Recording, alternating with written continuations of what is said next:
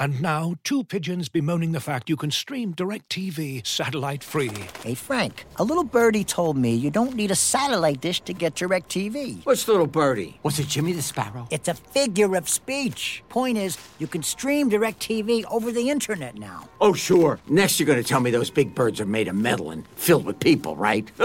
You mean airplanes? Stream DirecTV without a satellite dish. Visit DirecTV.com. High-speed internet service required. Terms and restrictions apply.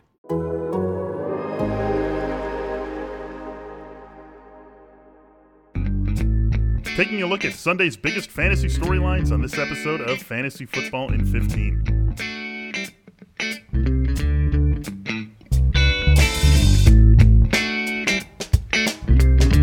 Hello everyone, welcome into Fantasy Football in 15, Monday, November 2nd. We have turned the corner now, or turned the calendar over on this episode, or this show here at The Athletic. Our last show was still way back in October. Here we are into November, comfortably into the second half of the fantasy football season, and now the second half of the NFL regular season as well. I am Michael Beller, joined by Derek Van Riper. DVR, start of another week. One more game, of course, still ahead of us here in Week 8, but most of it behind us. We got plenty to talk about here on this episode. How you doing? Doing well, and happy to be moving through this 2020 calendar year. Glad we only have 2 months to go here. Yeah, definitely. It's going to be, I think, an exciting finish to the fantasy football season and the NFL regular season, and just happy we're making it through, right? We've hit some speed bumps, but we are making it through. We're halfway home, and we've got a lot of good football left ahead of us. Not a lot of waiver talk, it looks like, going to be available to us here. Seems like a light waiver week, so we're going to stay away from that on this episode of Fantasy Football in 15, and instead look at some of the bigger news items coming out of Sunday's games. And from a fantasy perspective, at least from an actionable fantasy perspective, biggest news, I think, Derek, is the coming out party for J.K. Dobbins. 15 carries for 113 yards in the Ravens' 28-24 loss to the Steelers. Gus Edwards had himself a pretty productive game, too, on the ground. 16 carries for 87 yards. He got the touchdown. Lamar Jackson, 16 carries for 65 yards. So the Ravens did a very good job running the ball, but still were unable to come away with the win. Steelers now in total control of that AFC North, sitting at 7-0. But I ask you, Derek, we look at what J.K. Dobbins did. Mark Ingram potentially coming back into the fold for this team in Week 9. Do we think that J.K. Dobbins can at least be in a role in this offense where he is the lead back of what we know is going to be a timeshare backfield? I keep wondering if it can happen, and the usage, even without Ingram, was still chopped up in a way where Ingram could be a non-factor, but Dobbins might be stuck sharing with Gus Edwards. I mean, this was a close game throughout. It was an important game, so I feel like that gives you some insight as to how the Ravens coaching staff kind of feels about their backfield. They trust everybody.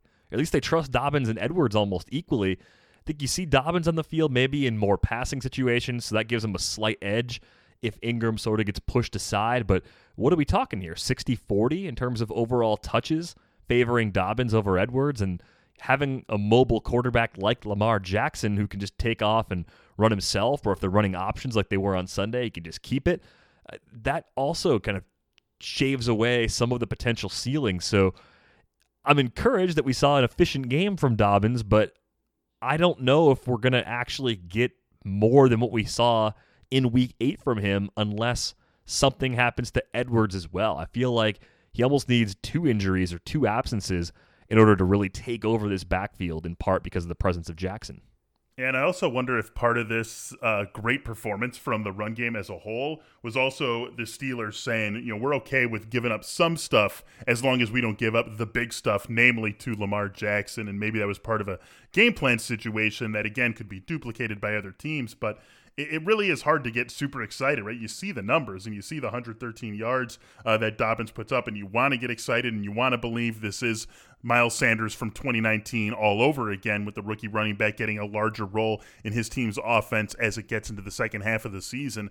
But it is hard to get there, and then you always have Lamar Jackson hanging over things too, right? I mean, Miles Sanders didn't have to worry about Carson Wentz hogging goal line carries or ripping off 10 carries for 115 yards of his own. That's just something that Miles Sanders never was going to have to deal with, and that's going to be there for J.K. Dobbins. So it's going to be a week-by-week thing. It's exciting this week. If you took advantage of some buys and some injuries and the fact that Mark Ingram was out and played him this week, then hats off to you certainly. But this is going to be something we revisit, I think, week after week, not something where we feel good about, at least not at this point. If he does this again next week and takes maybe another step forward, then we can talk about it again. But for the time being, this is a small step forward, not a leap ahead of everyone else in the Baltimore backfield for J.K. Dobbins. I want to stay in this game for our second story here, but look at Ben Roethlisberger and this Pittsburgh passing game. This is something that we've been trying to figure out pretty much since the Chase Claypool emergence happened a couple of weeks ago. Basically, what is the pecking order among this team's three fantasy-relevant wide receivers, Claypool,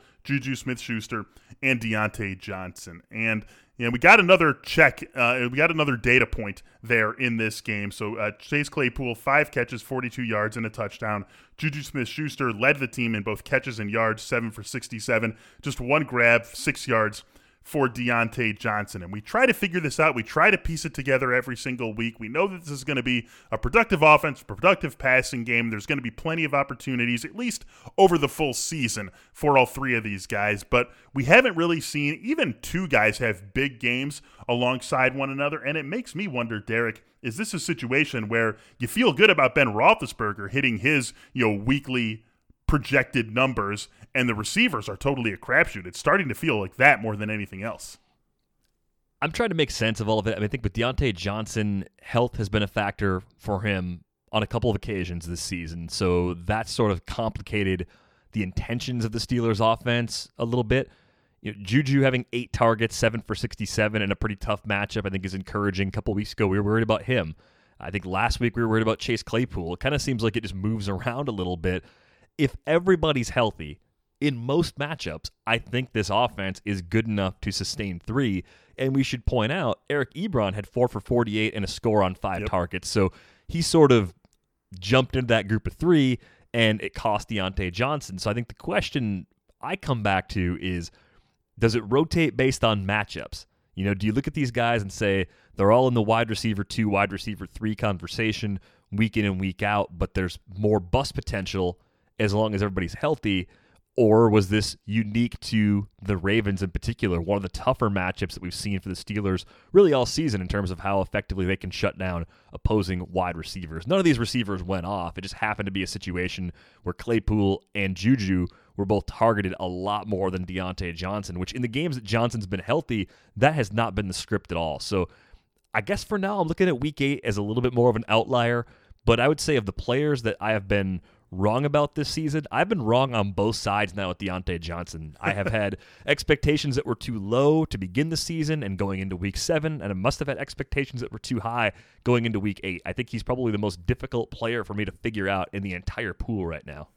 I don't think you're alone with that, and I do think that even though this was a unique matchup for Pittsburgh, that this is going to be a situation where a lot of people who have any of these 3 guys are left a little bit disappointed at the end of weeks where they felt like maybe their guy was a little bit more reliable. Let's take a look at the Chargers backfield. This is a backfield we've talked about quite a bit, but it's because it deserves a lot of attention. Crazy game with the Broncos pulling out a literal last second win, scoring 21 points in the fourth quarter to beat the Chargers 31-30, but it's the Chargers who we talk about. Justin Jackson back in command of the backfield, 17 carries for 89 yards, 7 carries for 32 for Joshua Kelly. This is now 2-1, I think, is the leaderboard since Austin Eckler has been out for this team, with Justin Jackson at least giving you 2 fantasy useful games. We really haven't seen any fantasy useful games from Joshua Kelly. And I think it gets us to a point here, Derek, where we are looking at Justin Jackson as someone who you can feel, low-end RB2, maybe a flex play with buy still a thing for the next month or so. And Joshua Kelly, probably someone who you're not going to be comfortable starting at all. Yeah, with Jackson, we're talking about more than a 2-1 edge in carries in Week 8, 5-1 edge in terms of targets. I mean, that's a big, big difference. It's weird because coming into the year, I thought Kelly was the next guy up, at least in terms of being the most utilized back in the offense if something happened to Austin Eckler. He just hasn't done enough with his touches to justify being used ahead of a guy like Jackson. So at this point, I think what you see is what you get. you might be at a point where you could justify letting Joshua Kelly go in a redraft league. You might have to in more shallow formats where you don't have very large benches. On the other side, Philip Lindsay, coming off a concussion, goes 6 for 83 in a TD. Melvin Gordon, 8 carries, 26 yards, 6 receptions for 21 yards for Gordon. Is this turning into a Melvin Gordon isn't really startable sort of situation? I know the game script here was the Broncos playing catch-up. You mentioned the 21 points in the fourth quarter, but it has to be concerning when Philip Lindsay looks like he's just the more efficient back really in every facet of the game. I mean, I think that's really what the concern is not even the game script. It's just that, except for the times that Philip Lindsay was hurt, he's clearly been the best back available to the Broncos. And that's been true in every single game they've played. It's not like, Lindsay was better here, Gordon was better there. Lindsay has been the best back for this team. And we're talking about a guy who's put 2,000-yard seasons together in his 2 years in the league. So I really do think you have to be concerned about Melvin Gordon, not just from a efficiency standpoint, not just from what he does on a per-touch basis, but from that volume potentially going down. I think that's definitely something that's in the cards for him. And even the least confident Melvin Gordon drafter back in August, early September, I think could say to themselves, well, I know he's not the best player, not the best per-touch guy, but hey, their volume's going to be there for him. They signed him for a reason. They threw all that money for him for a reason. And now I think you have to really start to consider whether the volume becomes a concern with Philip Lindsay just clearly looking like the best back on that Denver team. Looking for an assist with your credit card, but can't get a hold of anyone? Luckily, with 24/7 U.S.-based live customer service from Discover, everyone has the option to talk to a real person anytime, day or night. Yep, you heard that right. You can talk to a real human in customer service at any time. Sounds like a real game changer if you ask us. Make the right call and get the service you deserve with Discover. Limitations apply. See terms at discover.com/creditcard.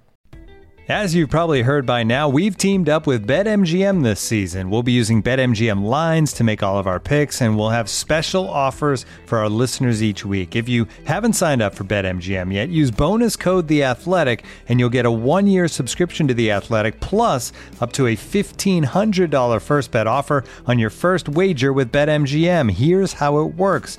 Download the BetMGM app and sign up using bonus code THEATHLETIC. Make your first deposit of at least $10.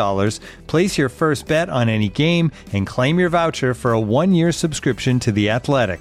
See BetMGM.com for terms. U.S. promotional offers not available in D.C., Mississippi, New York, Nevada, Ontario, or Puerto Rico. Gambling problem? Call 1-800-GAMBLER. Available in the U.S. Call 877-8-HOPE-NY or text HOPE-NY 467-369 in New York. Call 1-800-NEXT-STEP in Arizona. 1-800-327-5050 in Massachusetts. 1-800-BETS-OFF in Iowa. 1-800-270-7117 for confidential help in Michigan. 1-800-981-0023 in Puerto Rico. First bet offer for new customers only in partnership with Kansas Crossing Casino and Hotel.